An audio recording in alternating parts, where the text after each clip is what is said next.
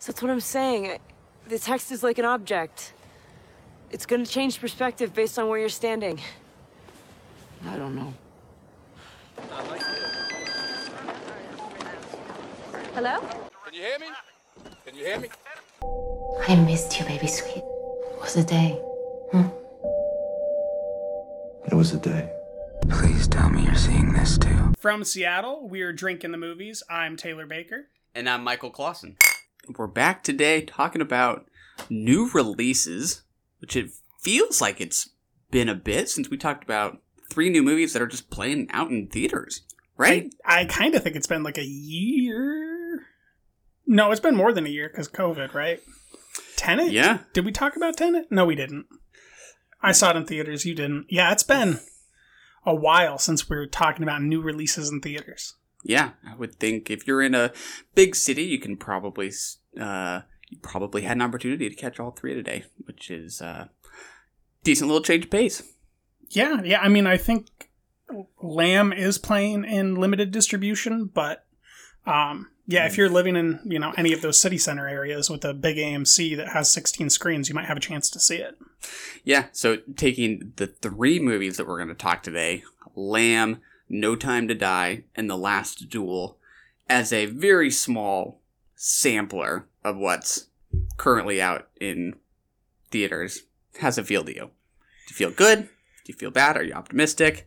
Or just mixed feelings? I definitely feel like the movies that were supposed to come out were delayed, and that has not... In general, I've not treated those movies that were delayed that I had a higher expectation for with much. I haven't enjoyed them very much. I've seen Dune. You haven't yet. That was not a positive watching experience for me. No Time to Die, spoiler, I did not have a positive viewing experience, really. There's a lot to respect in both film making craftsmanship wise, but yeah, I definitely cared the most for The Last Duel here today, and I think Lamb is an interesting bite. But if we're framing this in like theatrical releases, it's definitely not as sharp as award seasons beginning normally are. Yeah, I do wonder now that in some cities like Seattle, I feel somewhat safe going to the theaters now, and all these movies that have been delayed for forever are finally coming out. I do wonder, like, for how many people the anticipation will have just already crested, like, too long ago for some of these movies, that people are just like, I'm over it. I actually weirdly feel that way a little bit about The French Dispatch, where I'm just like, why do I feel like we've already talked about this movie so much, and yet we haven't even seen it yet? The role of anticipation in the lead up to watching these movies is very funky, having been familiar with them for so long at this point. Yes, and it doesn't do average movies any favors to have enormous marketing budgets trying to build up anticipation for something that is fine or isn't actively bad, because then it heightens the experience into a negative one based on the expectation that it's very hard to, pretend that you don't have. Yeah, it's kind of a good time to try and tune out a lot of marketing, because who needs, I don't know, more marketing for something like The French Dispatch? We know it's coming. We've been aware of that.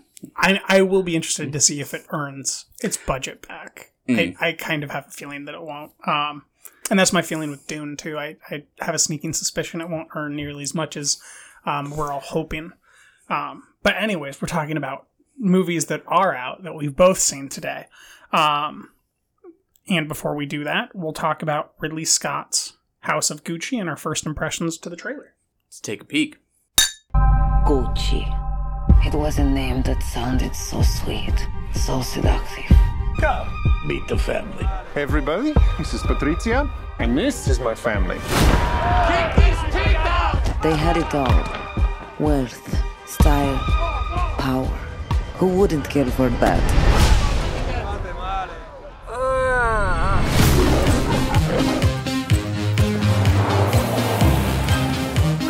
Maurizio, my nephew.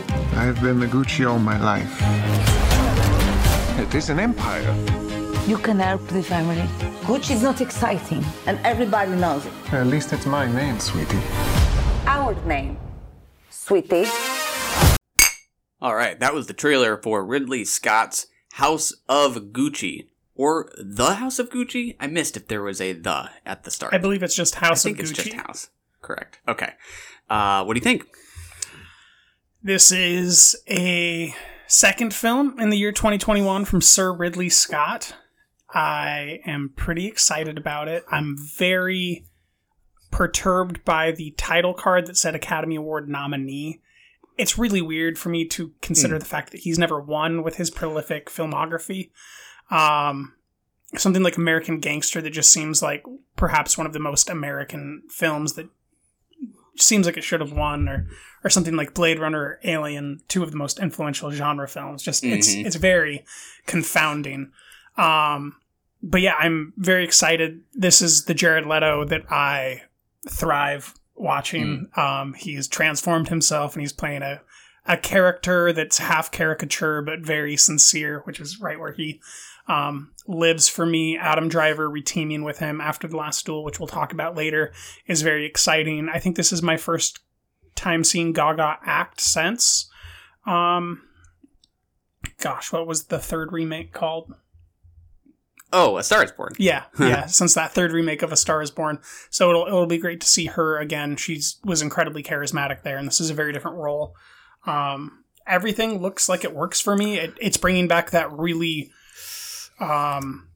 like phosphorescent or expressive and like stylized, almost motion comic looking visual that it feels more gritty and more real to look at than reality does. It's very, very cinematic and very pleasurable. There's some interiors and exteriors in this trailer that showed that heightened stylism that has always spoke to me in Ridley's films, especially Kingdom of Heaven. So I'm thrilled. How about you? It's funny, I was going to say this looks like a much louder kind of performance from Lady Gaga versus A Star is Born, but that's not really true because she sang in that movie, so that's not an accurate word choice, or not a good word choice, but It is a more flamboyant one for sure. I think there are quite a few flamboyant-looking performances in this. To me, they do look like caricatures, but I think that's perhaps purposeful if this is a comment on these figures thinking they're larger than life. I'm maybe less crazy about the look. It does look to me kind of like a fashion ad or a perfume ad. That could be very much intentional. I think that's just a matter of whether or not I end up feeling like these images are commenting on this world or thinking about that world versus just kind of mimicking it. Not sure yet, but yeah, I think I maybe less enthused about a movie with these kinds of performances that are so big and flamboyant. But then again, I am excited to see Lady Gaga again. Adam Driver, I think, looks pretty amusing here. So we'll see. Yeah. On to Come On, Come On.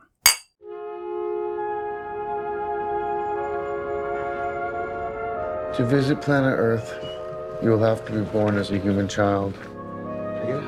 At first, you will have to learn to use your new body, to move your arms and legs. You will learn to walk and run, to use your hands, to make sounds and form words. There will be so much for you to learn, and so much for you to feel. Sadness, joy, disappointment, and wonder. All right, Michael, that was Mike Mills's Come On, Come On, starring Joaquin Phoenix and Gabby Hoffman in a supporting role. What do you think? Well, the first thing that came to mind was the visual album that Mike Mills did for The National. With Alicia Vikander. Yeah, just because of the look, right? This monochrome black and white cinematography. It very much looks like a continuation of the aesthetic he used there. I don't think we talked about that film on the podcast, although it feels like we did, because I think we both enjoyed that. Yeah, I think we had a separate text conversation about how much we liked it. Talked about that one offline. That's kind of a cool cool point of reference. I don't really feel like Mike Mills is. I never hear him like mentioned as a auteur working today. I really liked 20th Century Women. I'm less familiar with, I think, some of his other films, like Beginners, I think is a Mike Mills film. Oh, wow. Yeah. Okay. Yes. I like this director a lot. Thanks for reminding me. Yeah, I kind of think I don't really have I've never really put enough thought into like what his body of work is. But I think this looks great, and that's where I should ultimately get to. Is I think this looks cool, and I will maybe try to just reflect on the Mike Mills movies I have seen going up into this, and try to think about his body of work as a whole, which I've just never done. What about you? Yeah, he's always been an amorphous Spike Jonze character to me. And that I know I like him a lot, and I feel like I don't have a clear read on why he's such a great artist. But I kind of like that I don't, because it lets me just appreciate the art without getting a little bit too into the reasons why he's making certain choices, and just enjoy the experience. This is a little bit more conventional family drama than I was expecting from him. It kind of, reminds me of Roma or Marriage Story, these more recent contemporary awards fair where the camera's really kind of bringing to life the environment with the people that it's in, rather than just the people bringing the environment to life. It's really about the environment as well as the people, from what I just saw. And I hope that it works. It really worked. I'm trying to forget what the name of that visual album was. It really worked there because it was so short and so concise and so deeply and emotionally moving that I don't know that one about parenthood that's an hour and a half long will really feel as meaningful to me, especially with how recent significant awards contenders like Marriage Story and Roma have been, where, it's very much about adults with children and the city around them coming to life, or the environment or the people around them coming to life through their story. I just think that maybe I'm going to feel like this is a little bit played out and then be able to watch it in 10 years and really like it. And because it'll feel more, it won't be as close to this locality of these other significant releases, but I am excited to watch it. Definitely looks like an A24 film. That it does. I like some of those points of reference, like Marriage Story. You mentioned one other one that's now escaping me. Roma, yeah, of course, Roma, especially for just the look of the film. Yeah, and even the camera frame. Yeah, if there's any resistance that I'm feeling at the same time to this movie, it is, I think, kind of what you're saying. It's almost like kind of the hipness of it, or like a certain tastefulness. Like I do actually kind of ultimately love the things that feel a little rougher around the edges in a way. And this does look like very polished awards fair. It's true. Yeah, very conventionally great. Whereas, the reasons that I like Spike Jonze movies is the spots where they're messy, just like you're saying. And like how transitory and they are, and that you watch them and then they're gone. But like all the emotions stay, and like you almost forget the plot of Her, but like the emotions of Scarlett Johansson talking for the first time or when she leaves, those are really impactful, but you can't really remember the exact timeline of like Amy Adams' character or when Chris Pratt comes in and out of the film. Like there's something really deep there that worked in that short film that Mills made that, once again, I'm forgetting the name of, that I think this might force the issue a little bit more. Yeah. I will say I really like the title. Come on, come on. Just the evocation of a sense of hurry, of something a kid might be constantly saying to a dad or vice versa. That's a nice poetic title. I agree. On to Lamb.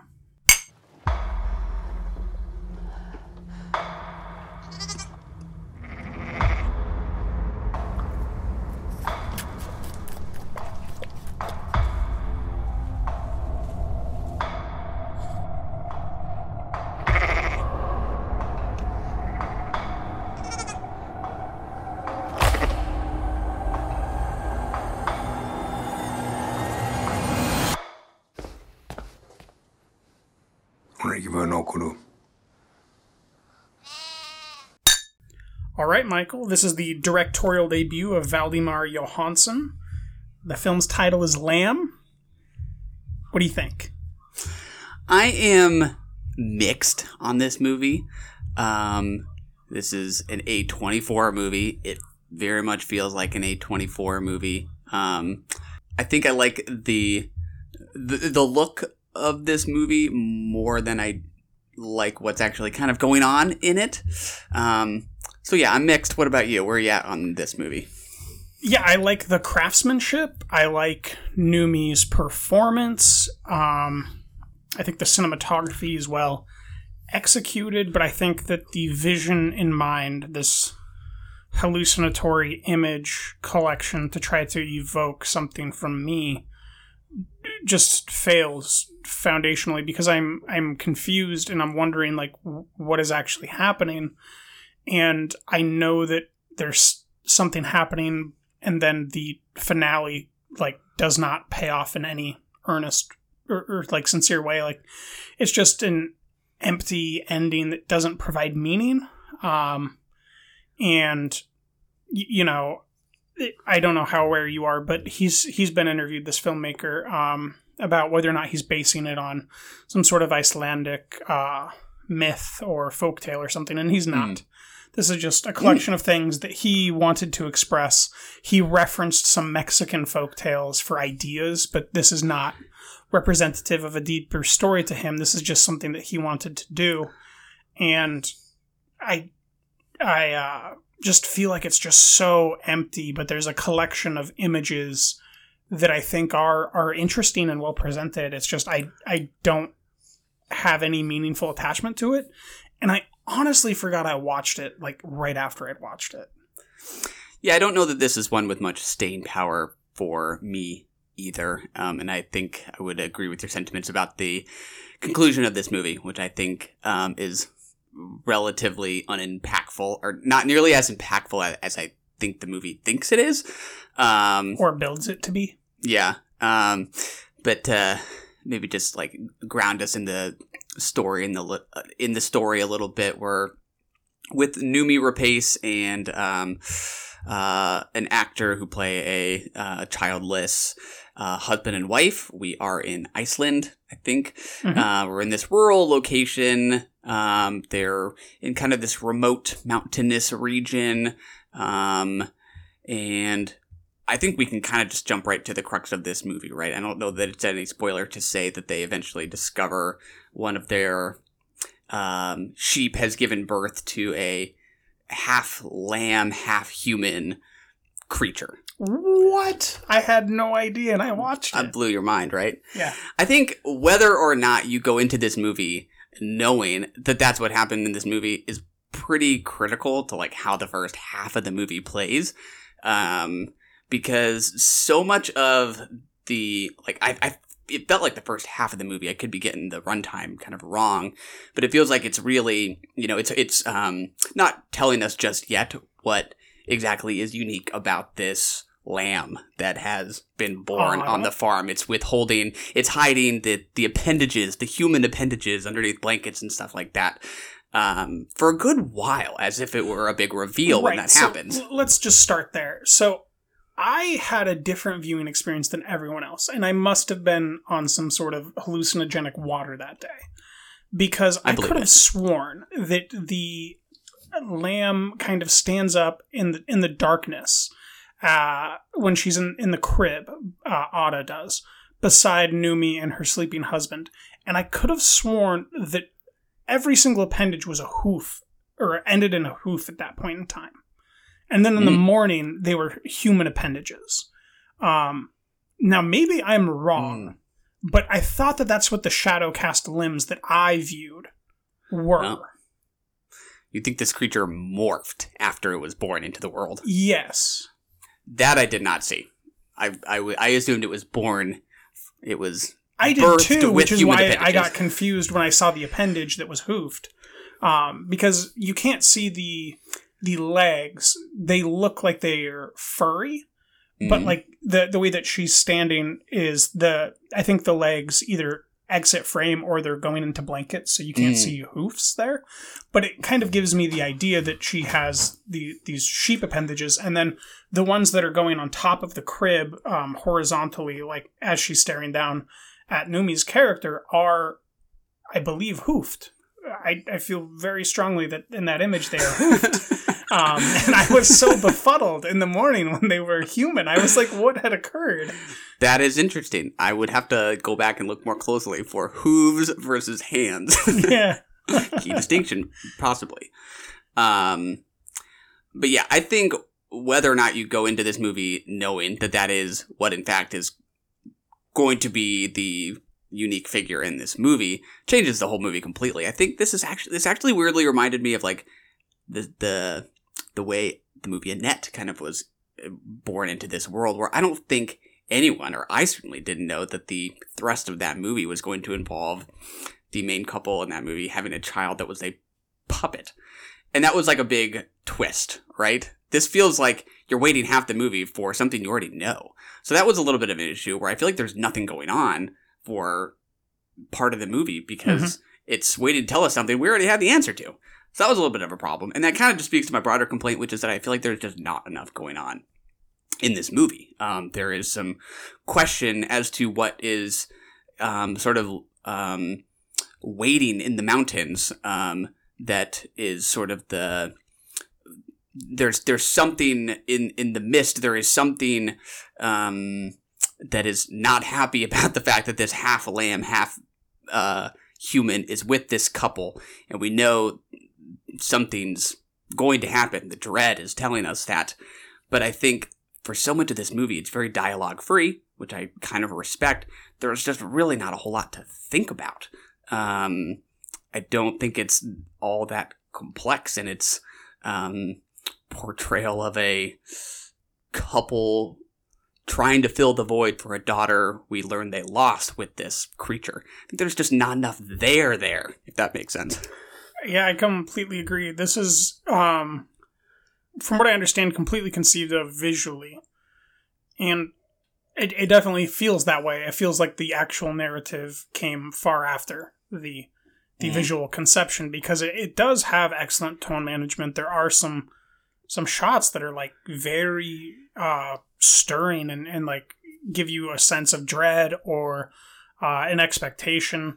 I mean, that the opening shot where the farm door opens and this fog rolls in and there's this ominous, dark, large figure that is amorphous within that fog is a very evoking image, but it doesn't do anything. And then when it does at the end, it still proceeds to feel like all the tone had this great emotionality built up and expectation. But then the actual comeuppance, the actual event, just felt like air leaving the room. Like nothing happened for me at all. It was just like, okay, this is your choice. And then it tries to give us this, jealous brother sexuality thing where her husband's brother shows up and it seems that they have a previous history and he's trying to blackmail her for sex, and she's making him leave the farm as her husband dies. Like there's just no, like you said, there's no there. Like there's no meaning to any of this at all. But like there's moments that are conceived with great tonal mastery and that look competent, that are acted well, that are presented interestingly. But on either side of what that is these sheer edges that lead to nothing. Yeah.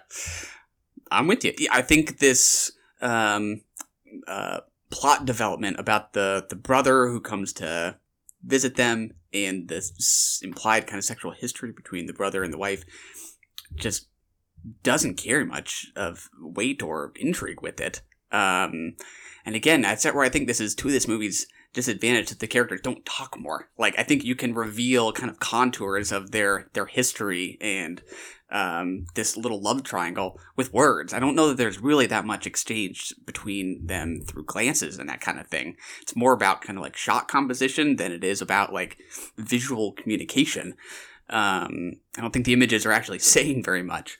But I do think some of the images, and as you already kind of said, are pretty compelling. Like, I do think the image of this creature is a pretty interesting one, and I kind of like it. And I kind of like that. I think the movie is both kind of playful about it and serious about it. It knows it's a little silly to like have this hybrid thing in like these little knitted sweaters and overalls, and it knows that's kind of amusing, but it also isn't trying to like go full camp with it or something like that. I think there's something, maybe it just gets back to tone, which I'm just agreeing with you still.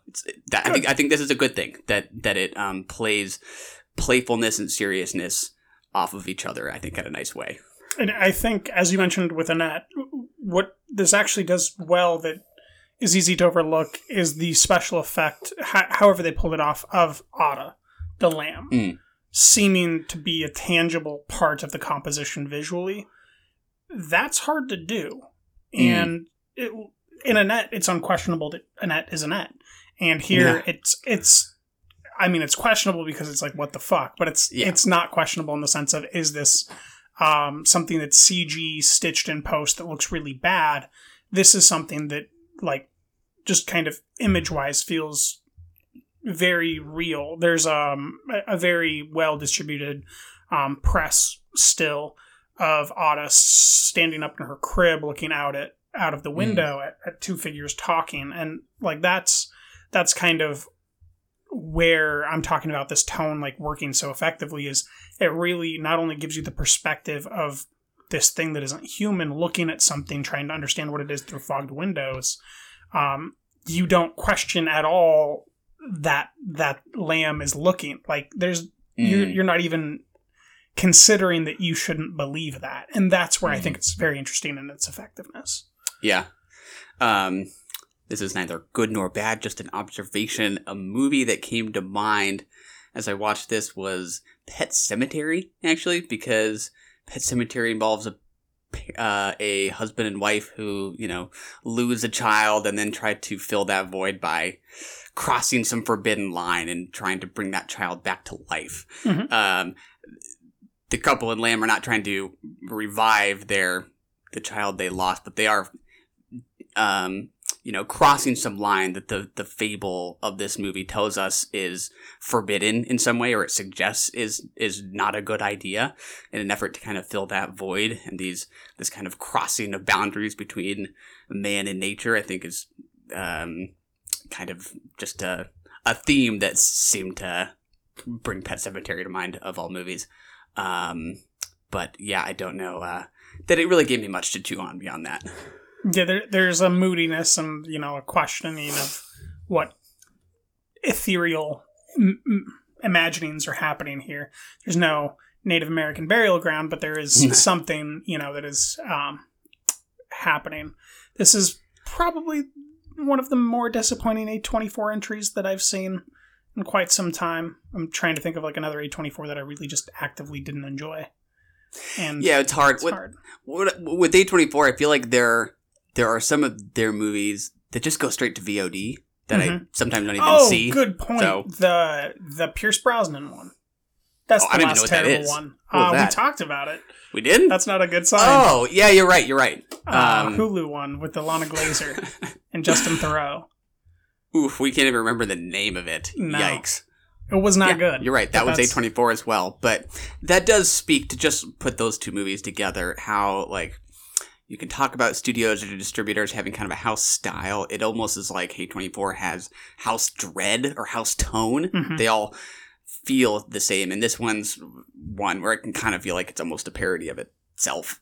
There's not the... Whatever happened to make The Vitch so sticky and Black Phillip's image so jarring, or Hereditary and Toni Collette so, impactful to your psyche all these years later, that doesn't happen here. But there's still some sort of a mastery of tone and an understanding of how this director wants to compose his visual style that is a good sign for a directorial debut. It's just one that I would call a misfire.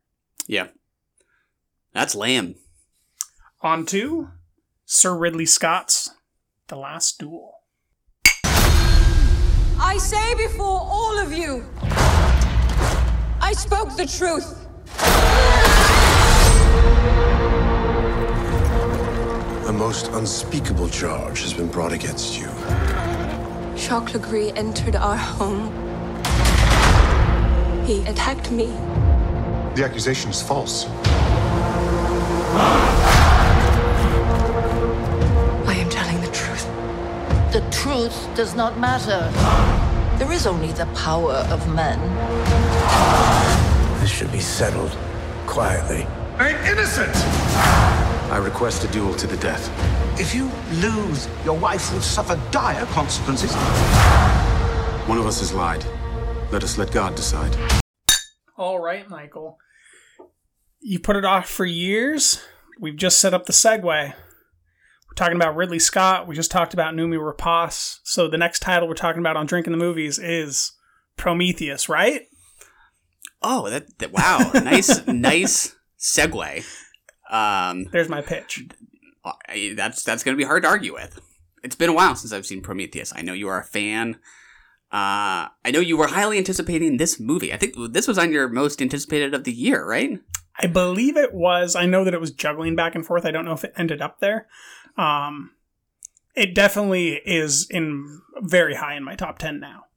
It's way up there, huh? Yeah, it's like 4 or 5. Did it take you by surprise, or did it just meet your high expectations? It took me by surprise. I was anticipating it. I didn't expect it to be great, but I always like seeing Ridley's image compositions. I think that there's something about his cinematic shots that this is, me bumbling, but I think he's more cinematic and more stylized and more he captures more cinematic images and presents them in cinematic ways than like any other director, like Nolan or Villeneuve or whatever. Like, they don't have this sense of like immensity to a shot that's like just got 5 people in it, but it feels like this big towering bit of cinema that kind of feels like the 1950s golden age of Hollywood. Like there's just something about him that I've always resonated with. And the more that I dig into his filmography, the more that I've come to appreciate his more romantic films that are much more understated. But this is something where it's Ridley is riffing on material that I think is great to begin with, and then he's collaborating with these actors to get these fantastic performances. I was just wholly invested in the film the entire time. I never did that check the watch. I never thought like how much more time is left, or that's that person from that other thing. I was just in the world, and it's always exciting to have those types of cinematic experiences. Yeah, I would agree that the image making here does not strike me as self-conscious at all. I think there are very few shots that like draw a great deal of attention to themselves, which I think is a very popular kind of filmmaking today. To me, it really does feel like the kind of movie that would have come out like style-wise in like the mid like aughts, like 2005 or something like that. Right after Troy. He's very consistent. He's like, no, I'm doing what I've been doing for like 20 years. Yeah, because Ridley Scott did Gladiator too, right? Mm-hmm. Yeah. And Kingdom of Heaven. Yeah. Like Black Hawk Down. His style, I don't think, has evolved a great deal. Not in a bad way. I just mean that it looks like a movie from the early 2000s to me. You want to tell us a little bit about story here? Yeah, the story is the story of a trial by God, which is a name for a duel, in which one man's husband is questioning whether or not another man raped her. And that rape is visually presented more than once in this film from altering perspectives. The film itself is based on 3 different screenplays telling kind of a recollection of the same events from 3 different perspectives. One is written by Matt Damon. It's performed also by Matt Damon. The other is written by Ben Affleck, and that main character's act or role is portrayed by Adam Driver. And the third act that I think is demonstrably the best act and unanimously accepted as so is written by Nicole Holofcener, and the central character is Jodie Comer, who plays Marguerite, who is the victim of the rape and is the one that refuses to not speak up about the fact that she was raped. And then her husband, Matt Damon's character, he chooses to pursue his honor rather than pursue, right? And in his own sense, he thinks he's preserving her honor, but he's really pursuing his honor. And that leads to a duel in which, if he loses, Marguerite will, I believe, be burned alive.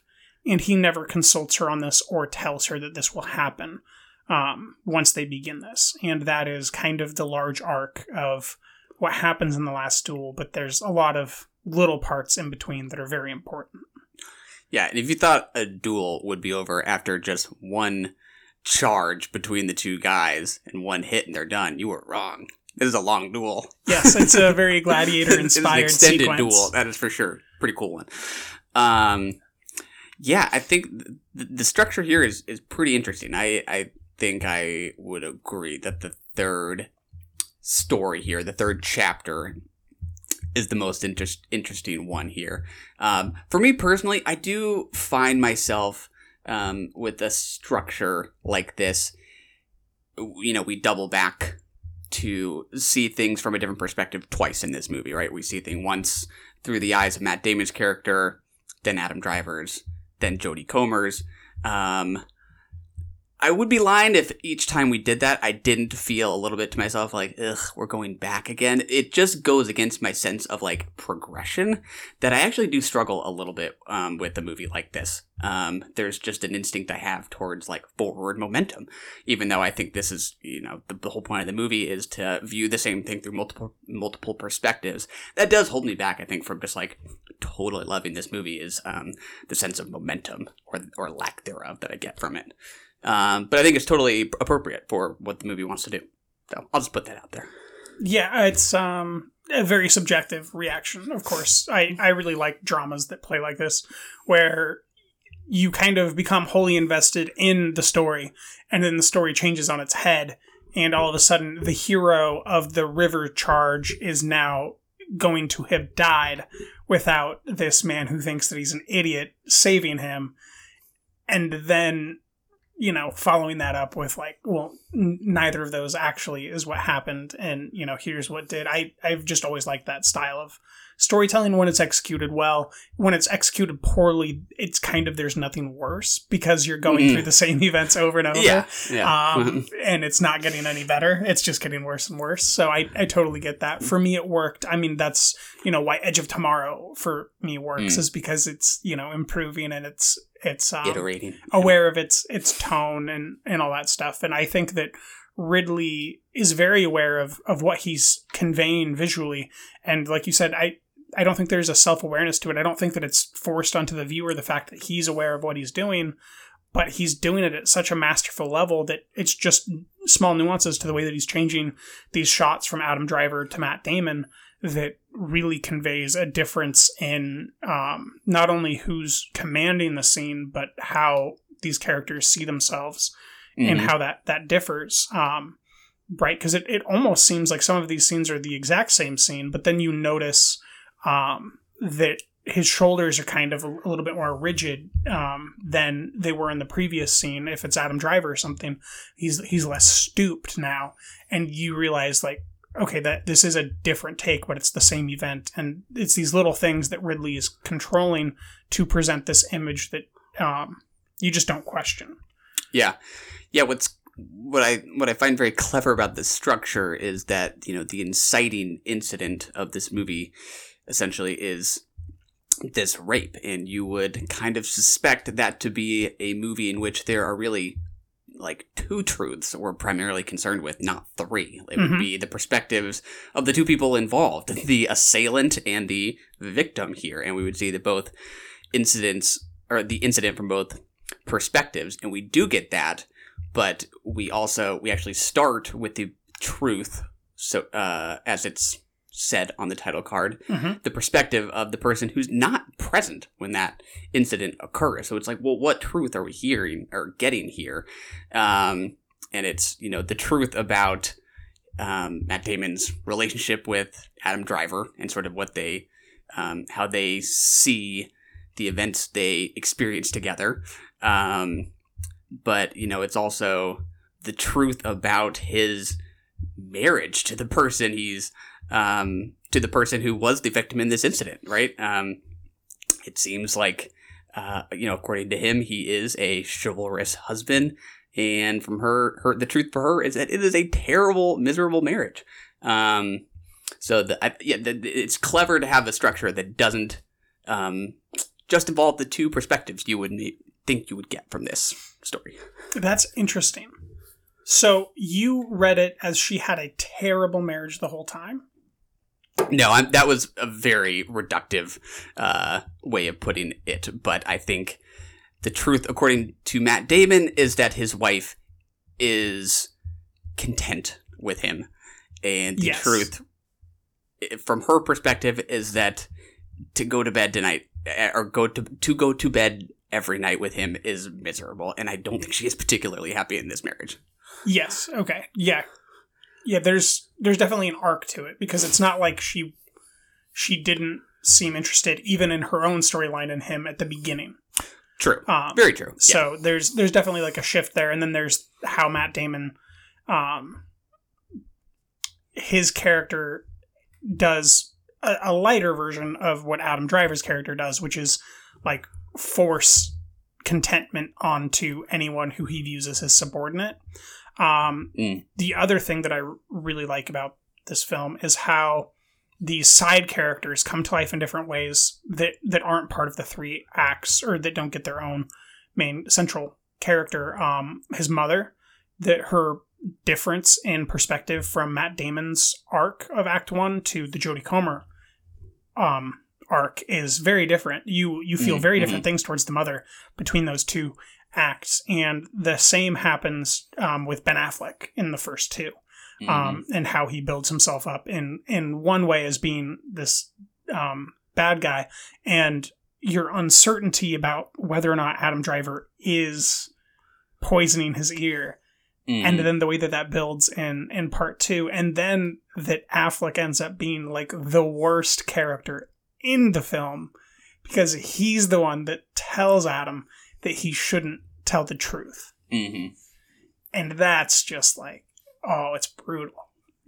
Yeah, I really love Ben Affleck's look in this movie, where he has this like blonde hair and a little like a beard, just a little chin beard that is just like the perfect look that I would expect like a 14th century D-bag to have. Yep. Like that is so current, but yet so 14th century at the same time. It's the perfect look for that character who is he just really knows how terrible. to nail a douche. He really does. And he's pretty convincing in that regard. I think he's doing good work here. I completely agree. I mean, you can't talk about the film properly without talking about the rape. How do you think it played? Do you think that it was used well, and that, as well as something like that can be, and that it made a point that's worthwhile, or do you think that it didn't go anywhere? I have many feelings about that part of the movie. I think the subtlety and the differences between Adam Driver's character's perspective and Jodie Comer's character's perspective are really finely done. How it suggests that Adam Driver's character is almost delusional, and how he sees this as some kind of like playful incident they had. Well, it's layered with that previous incident with Ben Affleck where he basically rapes a girl in front of everybody. Yeah. The difference between how she kicks off her shoes, the speed at which she runs up the stairs, he sees it as some kind of playful withdrawal, and she of course does not. And it's very upsetting, very, very upsetting to witness her version in particular, though both I think are quite unnerving. Her version is so much worse because of the first version. Oh, yeah. Where you're seeing reality. Yeah. Or reality insofar as she observed it. As far as I'm concerned, it's reality, but there's definitely arguments to be made. Yeah. I guess what's kind of interesting is that like this movie is obviously working with something that is more discussed like today than it has been forever. Yeah. And I think like one of the really difficult parts of rape accusations, often or sexual assault accusations in general, usually has to do with the fact that it is just a he said, she said scenario. And we don't know what actually transpired and we're left to figure out how do we respond to this. The movie is, because it's a movie, just letting us in to this room to see what actually happened. So it is sort of, releasing us from like the most difficult part about these like situations usually, which, I don't know, it's just like noteworthy to me. I don't know if that it's a problem. It's just this movie's choice, but I do think, I don't know. I'm still processing. Yeah. Fair. What'd you make of it? Well, it's never fun to have to figure out how to use words to talk about rape, but I will say, what I think is just foundationally true about human behavior, philosophy, everything. Sunlight is the best disinfectant. Anything that is putting its heart on its sleeves and this earnest about presenting something like this, I think is a great thing, because it normalizes the conversation about rape in a way that is, as you mentioned, not historically true. And whether or not you agree or disagree with the material or the events or the presentation or the cinematic merit or the artistic qualities of The Last Duel, you can't say that it impeded the ability of culture to have a conversation about rape. And I think that that's really fascinating. And I think that giving Nicole Holofcener that control at the end to write something that feels so sincere and really upsetting, but to me, I found that whole act 3 to be the most talented portrayed act. I mean, it's a horrible thing that happens, but it's made with such love and care that it just, for me and my objectives in life of, as I said, sunlight being the best disinfectant, this is a good thing. And I like the film besides that, but I think that what it's done, I can't, like, even Gaspar Noé, Provocateur Galore, Irreversible, it wasn't really this effective. I mean, it was great at starting conversations about rape, but I don't know that they went to the place that these conversations about The Last Duel will get to in utility of, resources if, you need them, or just the ability to have a hard conversation after going to the theater, because it's not like anybody really went to go see Irreversible in a theater in America and then had a conversation on the way home.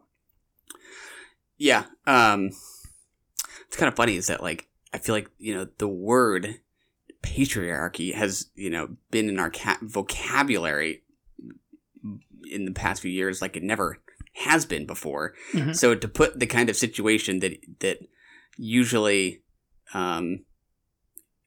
leads someone to use the word patriarchy in some way back in the context where women were literally the property of their husbands is in a monarchical an interesting idea. France. Yeah, it's a very, I think that's why it's so effective, right? Because that's the goal of the Me Too movement, is to have these conversations and to not stigmatize them.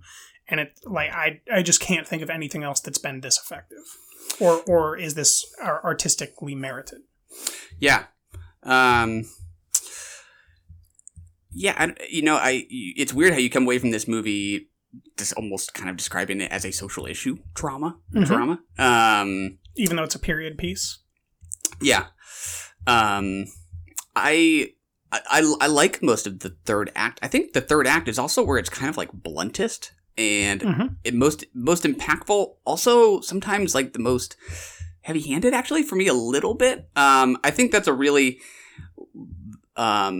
salient point that is brought up between Jodie Comer and her mother-in-law. When the mother-in-law expresses this kind of bitterness towards Jodie Comer for wanting to be vocal about her being raped, when the mother says, "You're not the first. Everyone else has always tolerated it, or they don't have the privilege to speak out about it like you do. Sometimes there are pieces in this movie like that feel like they are more about more about what it wants to represent rather than sort of like the specificness of these characters. The mother-in-law is pretty blunt as she comes out and talks about that kind of thing that feels just a little on the nose in a way. You're right. It is forced into the conversation, and I'm sure Hall of Center had no disillusions about the objective of this mother character from the get-go and how she wanted Matt Damon to write it so that she could pull off what she does. I think for me, the reason why I don't care is because I like it. I like the message. I don't feel like it's a lie. Like, I don't, as much as it is a deliberate conversational piece that makes it so that anybody watching, even if you're looking at your phone, can't miss the point. I think the point is of enough merit that I valued it. But I can definitely see how that would, color the screenplay in a way that isn't beneficial if you're looking for something less pronounced. Yeah. Which, I think does put this movie at a little bit of a risk in my mind as one I'll remember more for its like social message than the specificity of its characters. You're not going to think about like the dope river battle scene where he rips the chainmail off and just starts punching the guy in the face in the middle of the river. That's just the kind of thing that doesn't do a whole lot for me. That's the kind of thing we do get a couple times in this movie, which for me, like, I don't know, I personally could swap that out with battles from like any other medieval movie, and I would be more or less as numb to it. That just doesn't really get my blood pumping. We really need to work on medieval epics. Yeah, that's a matter of taste. But I think it works as well as it does for me because of the acting. I think it's pretty consistent across the board. And after talking about Lamb and talking about how little seems to be communicated with glances and body language, that is very much not the case in this one, where it's all about what's communicated with body language, and I like that a lot. I do too. Yeah, it's interesting for me to try to visually imagine and, tangibly imagine how this movie hits for you, just because we're having such foundational, reaction. This is, the medieval violence is, I've loved this since I was someone who didn't have memories. This is just my bread and butter. So if what you're going for within the film is just its dramatic content and its character interaction, then I can totally see having that difference. It's the way that it makes a medieval epic battle sequence so grounded in the humanity, and the images are of such high quality. I guess maybe you are a little bit numb to it to begin with, but I would argue that these are perhaps the best looking images in a medieval epic, in the last 15 years or so. There's a certain sequence where it doesn't fisheye, but it's just this voluminous, I don't even know how to put it. It feels like you're looking at something bigger than life on the screen, and it's just sheer. It's visceral, and it's kind of emboldened, and it's highlighted, and it's just awesome to look at, and it's epic. But it's just this small fight sequence with maybe 5 men in frame, but the way that it's just composed and visually conveyed is it's an image that I can't get out of my head. It's stuck there, and to not have that experience, it would just be such a different movie that it's hard for me to adapt.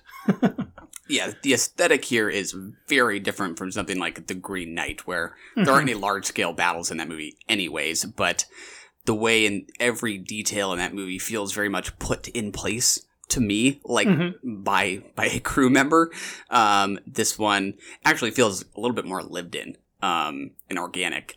And I like many of the images in The Green Knight, but there is a fussiness in that movie that I do not get at this one. A sterility. Yeah, that's fair. But that's a great point. I never thought that I wasn't looking at what I was looking at, which is like a great score. Like, I just realized that I never questioned the environment. It all felt very real. That's something I didn't realize. Yeah, I don't know the name of the actress who played Jodie Comer's mother off the top of my head. I don't recognize her, so I don't think I've seen her before, but I thought she was great in that role, even though I think some of those... You mean her mother-in-law? Mother-in-law, yes. Okay, sorry, okay. Mother-in-law. Yeah. And some of the wardrobe she has that are these, like, you know, black cloaks and stuff, and those, like, the headdresses. She has such striking features. And how that fits her role as this cold, unwelcoming mother-in-law is just perfect. She's great.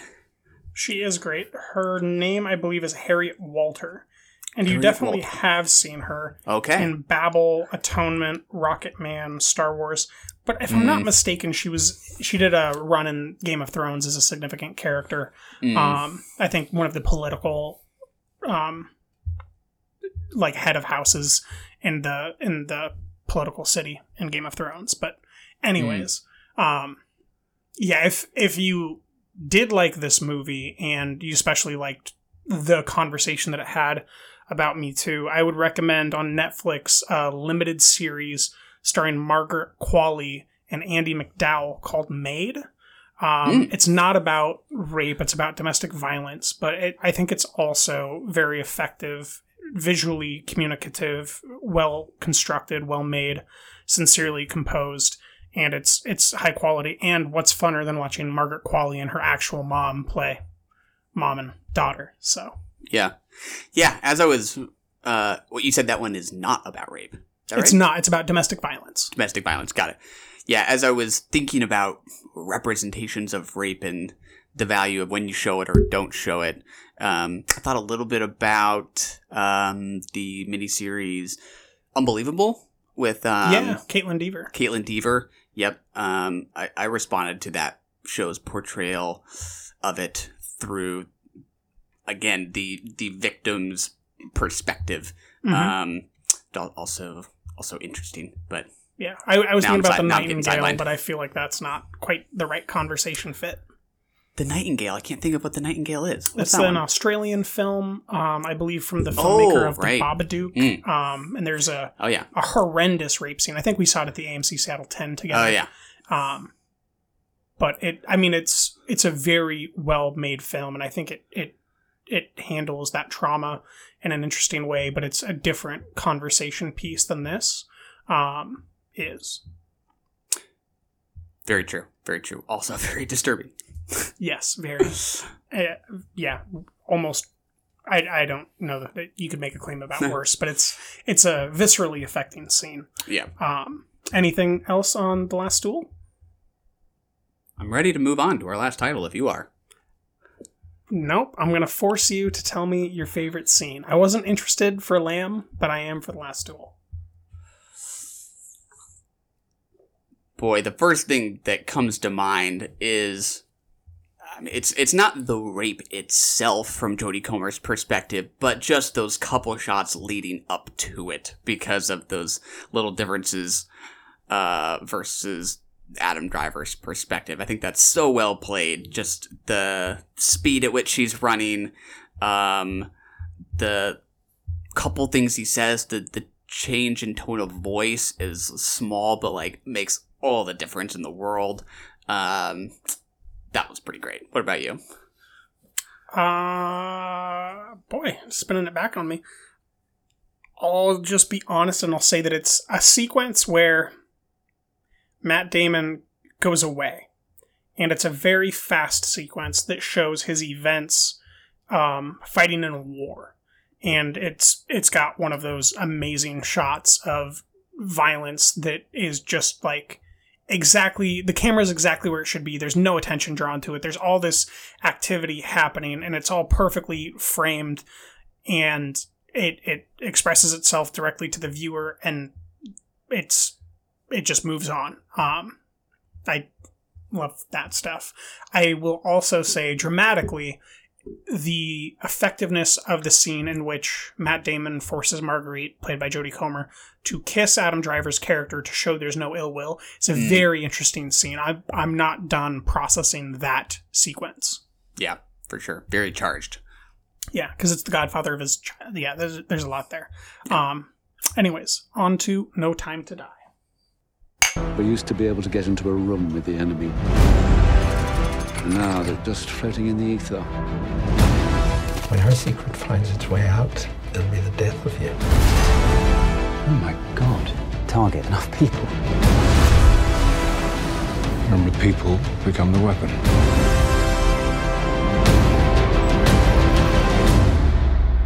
Who is he? James, you don't know what this is. James Bond. License to kill. In love with Madeline Swan. I could be speaking to my own reflection. Only your skills die with your body. And life is all about leaving something behind. Isn't it? All right, Michael, we're talking about Cary Joji Fukunaga again. I think it's been about 3 years since we talked about Maniac, very early in the podcast's run. We are now talking about his 007 effort, No Time to Die, starring Daniel Craig, Léa Seydoux, Ana de Armas, Ray Fiennes. What do you think? I had a decent time with this movie. I really did. Maybe my critical faculties just fell apart while watching this, because I feel like I enjoyed this more than most people I know. I was just expressing the sentiment to someone else as well. I'll start there. What about you? What was your reaction? I did not like this movie. Okay. And we're off. From the start. Did you do any Bond homework ahead of this one? Because I was not prepared at all for how related to the previous films it was. So I did, and I did it in 2020, about a month before it was going to come out. Dang it. So I still have it loosely in my mind. I think Spectre is one of my least favorite Bonds in this modern one. I watched that and maybe Skyfall, and I'm really kicking myself that I didn't watch Casino Royale, because I think that that's the one that even though I've seen all these, like Casino Royale is the one that I remember the most, like single moments or images from, whether it's the monkey not, hitting him in the bottom and the testicles, and that chair that's empty, or just like some of the sequences where he's doing spy shit. I didn't like this movie. I don't believe any of the dramatic elements that are happening. It's all entirely unconvincing to me, but the action cinematography is cool, and the Cuba sequence is one of the best Bond sequences that's ever happened in my memory. Yeah, I think for me it's all about expectations going in, and I don't think I expected to be enthralled by the dramatic contours of this movie anyways, so I think I just had a low bar going into this movie, to be honest. The characters are talking about Spectre as a group, characters from previous films like Blofeld, played by why am I blanking on who plays Christoph Waltz? Christoph Waltz, of course. Totally forgot he was even in one of the previous films. Lots of the connections to previous films just went right over my head, but I guess I felt like the broad points of any Bond movie are there, that like we have our villain, he's got plans that are catastrophic, the stakes are global, there's a love interest. That's kind of it. I don't know that I think my expectations are low on a narrative level for these movies. So it was an easy hurdle for it to clear. And I think this is a decently shot movie. I think lots of the set pieces are pretty enjoyable for me. I think it's pretty front-loaded in that respect. Did you get much of a thrill, at least out of the action itself? Yeah, I mean, I think the action is where it's most competent, and I think its screenplay is where it's most incompetent. I think For Writers is, like, universally never good, essentially. Like, the exceptions for me prove the rule here. Like, you can show me, like, a few things where there's, like, 8 writers or whatever, and it's just amazing. Or, like, great limited series or television shows where certain teams take over the writing responsibilities of stuff. But a feature film that's trying to juggle all these other movies and references, as well as, like, improvise this new stuff. Like, the comedy didn't work at all when they were not on Cuba for me. On Cuba, everything works. It's very easy when you have someone as magnetic and effortless and charming as Ana de Armas to pull off some heavy lifting, that Craig making witty remarks or Léa Seydoux making those remarks or trying to be jokey just doesn't work for me. Malik's entire character didn't work. I've heard other people say that they think his performance was good, but the character was bad. And for me, it's just from top to bottom. Like, I didn't believe anything about it. I thought that the performance didn't work because the character didn't seem real. There's this namelessness and this facelessness to, like, it's just this void of a bad guy that's embodied by someone who's small and seemingly hasn't aged and has these scars, and, like, it's like an impression of a bad guy that isn't really a bad guy. There's just so many little things that I don't like. But then there's, like, the moment where he has to fight his way up a stairwell near the end. That's just dope. It is dope. I like that scene. Yeah. Yeah, to me there's a lot of, like, Black Hat mimicry in the last stretch of the movie. It's hard not to copy the goats. It's true. It's true. Black Hat is directed by Michael Mann and stars Chris Hemsworth for every single human that doesn't get that reference. It's a good movie. Yeah, I would agree. I don't think Rami Malek's very good at all. I think it does feel like a pretty standard Bond villain to me, though. Really? Because you see him for, like, the least amount of any character, I think. Like, the amount of time that you get with this villain is... And Bond is, like, none.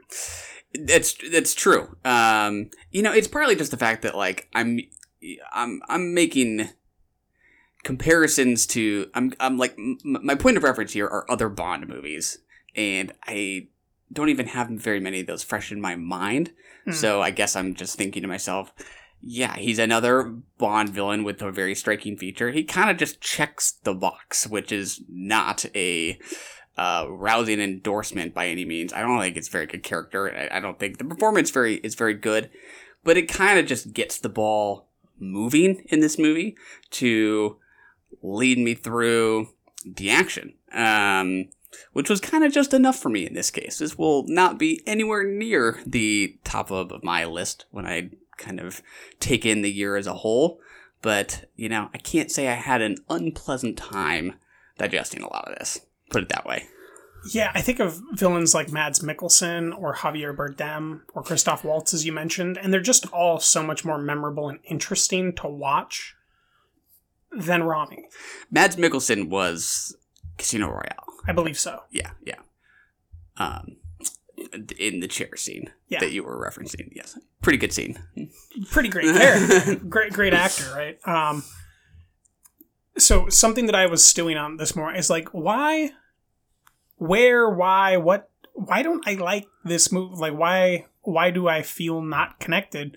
And I was thinking about, like, other things that are doing this, and I was just thinking about how much better Mission Impossible is to me than James Bond. Like, how much more I'm engaged by that. I enjoy Simon Pegg and Ving Rhames' characters. You know, the adding of Vanessa Kirby and Rebecca Ferguson's arcs and their characters is so much more meaningful to me and expressive and evocative than anything that happens in this movie. And, like, why is that? And I don't have a good answer because I love Craig. Léa Seydoux is in Mission Impossible at one point. And I love her, but I don't like her at all here. I think that she's not acting very well, and it looks very forced to me. Reminds me of Tiffany Haddish in The Card Counter, where I'm watching her respond to, like, instructions of how she's supposed to be, rather than her just being the way that she was in Blue is the Warmest Color, which I think is one of her best. So there's just so many things that don't work. But then I think about like the American version of the spy movie and like, why do I love Mission Impossible and just like feel so empty towards this? It really is like the point of comparison, especially because of how the Mission Impossible movies have been interrelated to each other, like like the Daniel Craig movies have tried to be. And like arguably 1 and 2 like aren't, right? In Mission Impossible, like Mission Impossible and Mission Impossible 2. Oh, right. Very like much so. They aren't really, and then Mission Impossible 3 kind of begins like this self-referential canon, which is kind of maybe even what this Bond series is doing, where like in 3 it starts to kind of reference a little bit more, and then 4 references 1 again, right? Because Ava Green's in the first one, right? I think that's right. Yeah. Yeah, in Mission Impossible, it's Michelle Monaghan. Is that her name? Yeah. Who plays Ethan Hunt's wife. And she's kind of a continuing love interest throughout the movies. And it does work better there. There's no doubt about that. I think you're right. I'm not quite sure why either, but I agree. I think it feels like the movies are coming out with about as many years in between each other. Yeah. It's true. I almost think there's maybe more playfulness to the Mission Impossible series, whereas the James Bond movie tries to be a little bit more dour in a way that it's like, come on, like, who's gonna buy that? Yeah, it's like, it's a little bit more like salty and it's top down, right? It's M and it's Q, and then it goes down, you know, and there's Moneypenny and but with Mission Impossible, it's like there's some government stooges, but then there's Simon Pegg, Ving Rhames, and Tom Cruise, and it's like it's a buddy action comedy at some level, even though it's enormous and larger than life events. It still feels very grounded in a way that like this never felt in scope for me. I still don't believe the events of the film. Outside of the Cuba segment and like the Billy Magnuson, Jeffrey Wright sequence on the boat, like there's certain things that do, but that whole finale and this idea of these nanobots just very silly. I can't buy premise. It reminds me of Agent Cody Banks in a very big way. Well, yeah, and you know, you have a character like Ray Fiennes? Ray Fiennes? One of the two. I think it's Ray Fiennes, but I'm not positive. He is taking all of this very seriously, like way too seriously. I think that's a problem because no one is going to take this as seriously as that character is. There definitely is some levity that's missing, I think, that would make all the kind of like narrative nonsense more palatable. Yeah. James Bond's kind of a tricky character because very, very unlike Ethan Hunt in the Mission Impossible, he has things that we expect. We expect the martinis. We expect him to say his name each time. And it's like, you know, after a certain number of times of watching that, how does that not start to just feel like the boxes are being checked? How do you keep that feeling like it's organic or even something this character actually does? Yeah, but Ethan Hunt is always flirtatious. He always hits on a hot girl at a bar while he's ordering something, and then she always like undercuts him, and he like loses that fight or whatever. You know, like he has his own things too, or he'll think that he's going to do something and then barely not die because Simon Pegg is a nerd, or barely not die because Ving Rhames is ripped and you know, a god of a man. Like there's certain conventions that he has too, or like he'll always be defeated by a woman that he's not suspecting to be his equal or something. Yeah. In Vanessa Kirby or Rebecca Ferguson's cases, or like his life will be saved by them, or everything he loves will be saved by them. Yeah. So there's those repetitive motifs for me in Mission Impossible. It's just there's a freedom there that isn't self-serving and self-referential, and I think that's where this kind of gets a flat tire. Is it's just how much it's trying to reference Ian Fleming and the previous works that have been made. I mean, there's the great sequence that you see in the trailer where he's on the bridge and the car is charging at him and he has to duck behind a concrete little tiny bulwark type of a thing, and the car flips and then he jumps and off the bridge, and like it's all awesome. But in service of what? Like a romance that I don't believe in with Madeline, played by Léa Seydoux. Like I could not believe that he was in love with her. There's nothing about that seemed real. I am completely with you. I think the child is just a terrible development for this story to take. I don't think the family drama is Which is effective worse, at all. Nanobots or the child? Or the fact that they're completely dependent on mattering on each different plot device? Well, I know. There's something about, like, Rami Malek in particular holding that child, that the image is just so ridiculous, and it's taking itself so seriously. That does not work at all. Or the poison farm with, like, all of these employees without, like, addressing the cult that ever happened or why, or... They're so... And then you think of that Cuba sequence, I don't know about you, but that's just, like, it felt like a different movie. Like, I loved it at such a high level. Well, yeah, in that, like, club sequence where the gas first starts coming down, you have those waiters who are all marching out into the crowded room at once. There's almost like a little bit of campiness there to that scene. That it does. I'm like, oh man, this movie's like gonna be having a little bit of fun. Yeah, because it's orchestrated from like a great villain played by Christoph Waltz, right? Yeah, I mean, you compare that and the scene, eyeball on the platter or whatever. Yeah, like if this were a Batman movie, that scene is like the Batman movie with George Clooney. You know, it's the Batman that we grew up with, where Danny DeVito was Penguin. Yeah, and then the rest of this movie becomes much more self-serious. Compare that to this scene of Rami Malek in his like monastic temple and Zen garden on a Japanese island. It's like so far afield from the tone established in Cuba, which is not great. Right, but it's a Japanese nuke island, like nuke island, yes. And it's a poison farm, and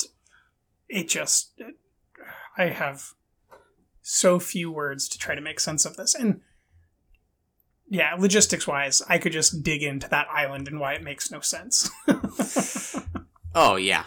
Don't do it. Don't put yourself through that. Spare yourself. Like, when was this constructed? Like, when did they get this nuclear technology? The argument is during World War II? Like, what's happening? Or is the argument that it's part of the Cold War and that Russia constructed it? And if so, then how could Japan possibly dispute the claim to the island?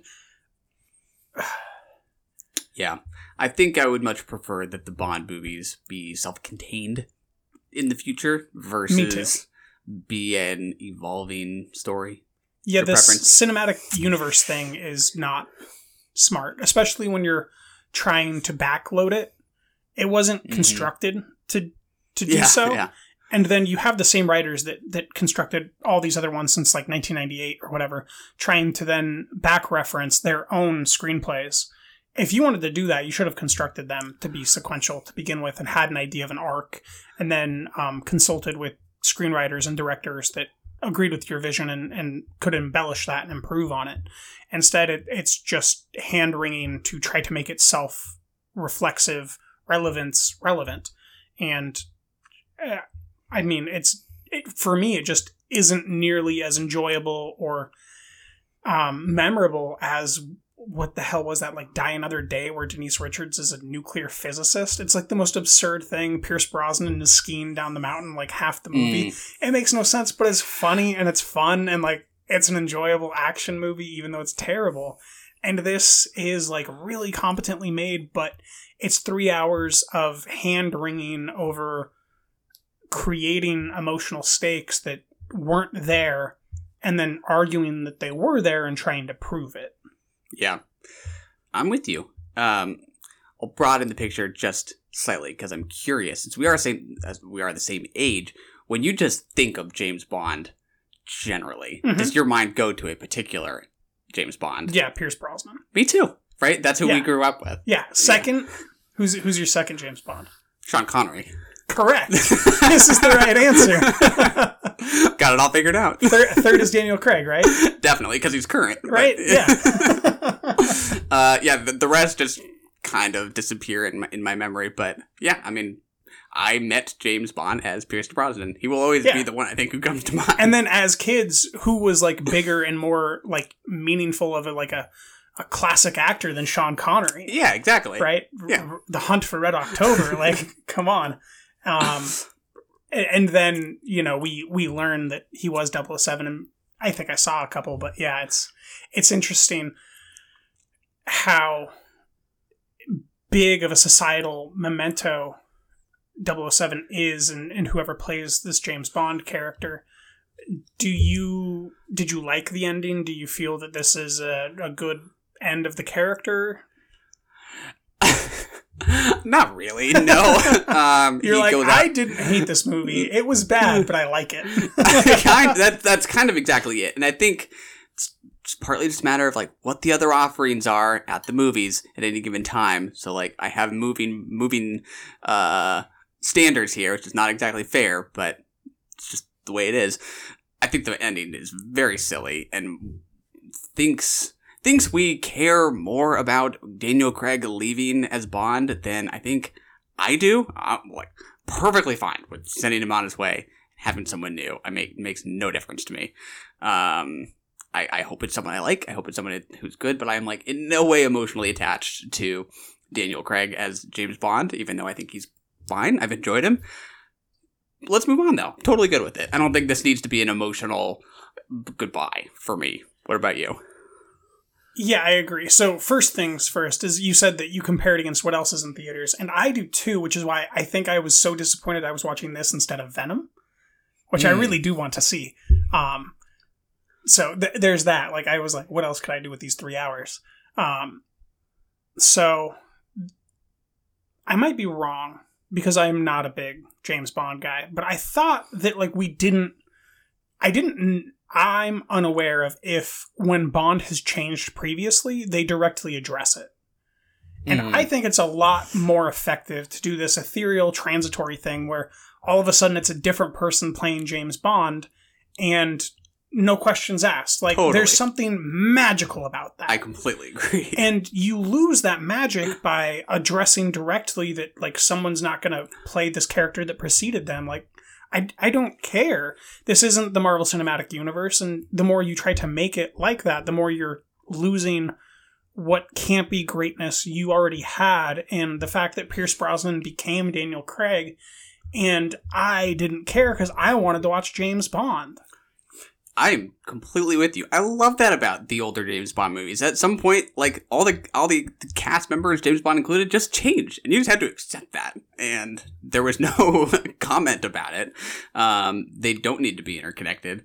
I completely agree about the magic of that. I think it's. I think he's almost on a little bit of a pedestal right now. The question of like, who plays James Bond it seems like this monumental question that I think is made out to be more than it needs to be. I agree. And it only inflates expectations beyond what I think is good for the movie. I think that we got to go back to Michael Caine.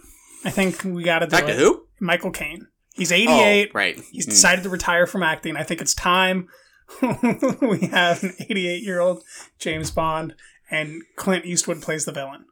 That could be interesting. I don't think we know. Do we know anything yet about? I'm a little confused actually about the status of who the next James Bond even is. It was odd to me that they kind of half suggested that a character we meet in this movie has been... That's Lashana Lynch, right? Right, yeah. Who's been given the new title of 007.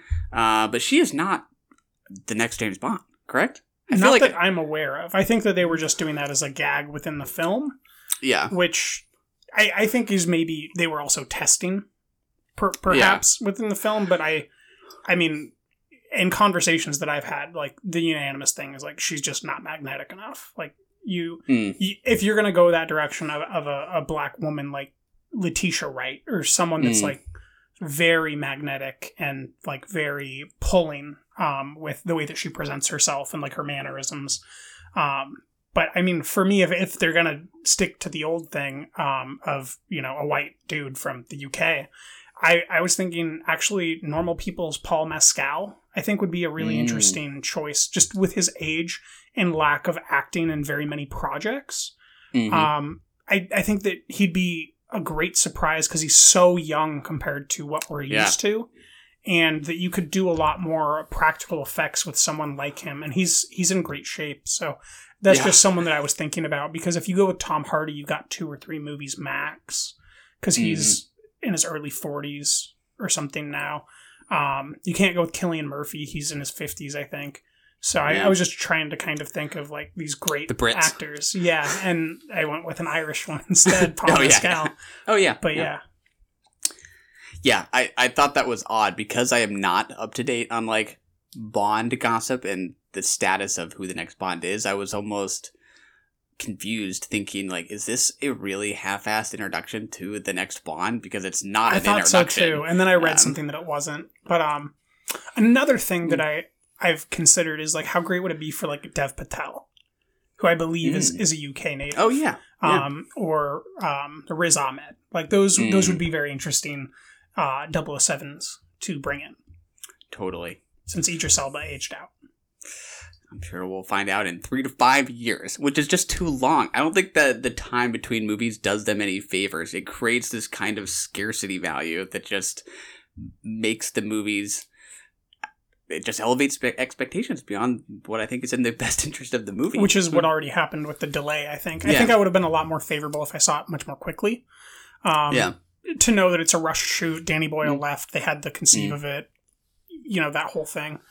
And the fact...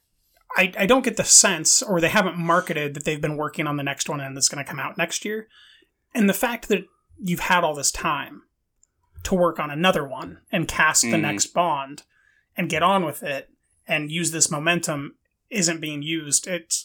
There's a lot of extracurricular things to the film that I'm not approving of. Yeah. And I know we're talking about No Time to Die a lot longer than I thought we would, but that's great. Me too. And some of these are bigger topics, but I think that's fine. When I was talking about this compared to what else is offered at the multiplex, I like that the Bond franchise and the Mission Impossible franchise are action movies that just involve regular humans doing extraordinary human things versus the Marvel movies, which have their superhero dimension to them, the Venoms, which have their CG monsters dimension. These are humans with sex drives and interest in each other and good intentions and bad intentions. It just feels more earthly to me, which is very appealing, and often it has sex appeal in a way that I think a lot of Hollywood does not right now. It feels very just sort of neutered in a way. I like that these feel like living, breathing, flesh and blood people. Maybe not Rami Malek in this one, but generally speaking about the Bond and Mission Impossible franchises. Yeah, they're more grounded. You know, F9 is like a superhero movie with vehicles. Whereas this exactly. is like, you know, even if you don't believe it, it's got these human qualities. Even if there's like an Ewok fight sequence in the middle of a forest, it has these human qualities. Yeah. Perfect comment about F9, by the way, because that is humans, you're right, but it is a superhero movie with cars. That's exactly right. Yeah, and I mean, they're pulling off the cinematic universe thing better than James Bond did. So, yeah, I mean, there's a lot more to this movie, obviously. It's almost 3 hours long. But is there really?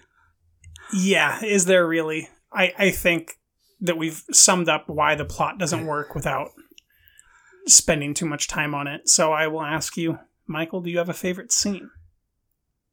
Cuba. It's the Cuba stretch, no doubt.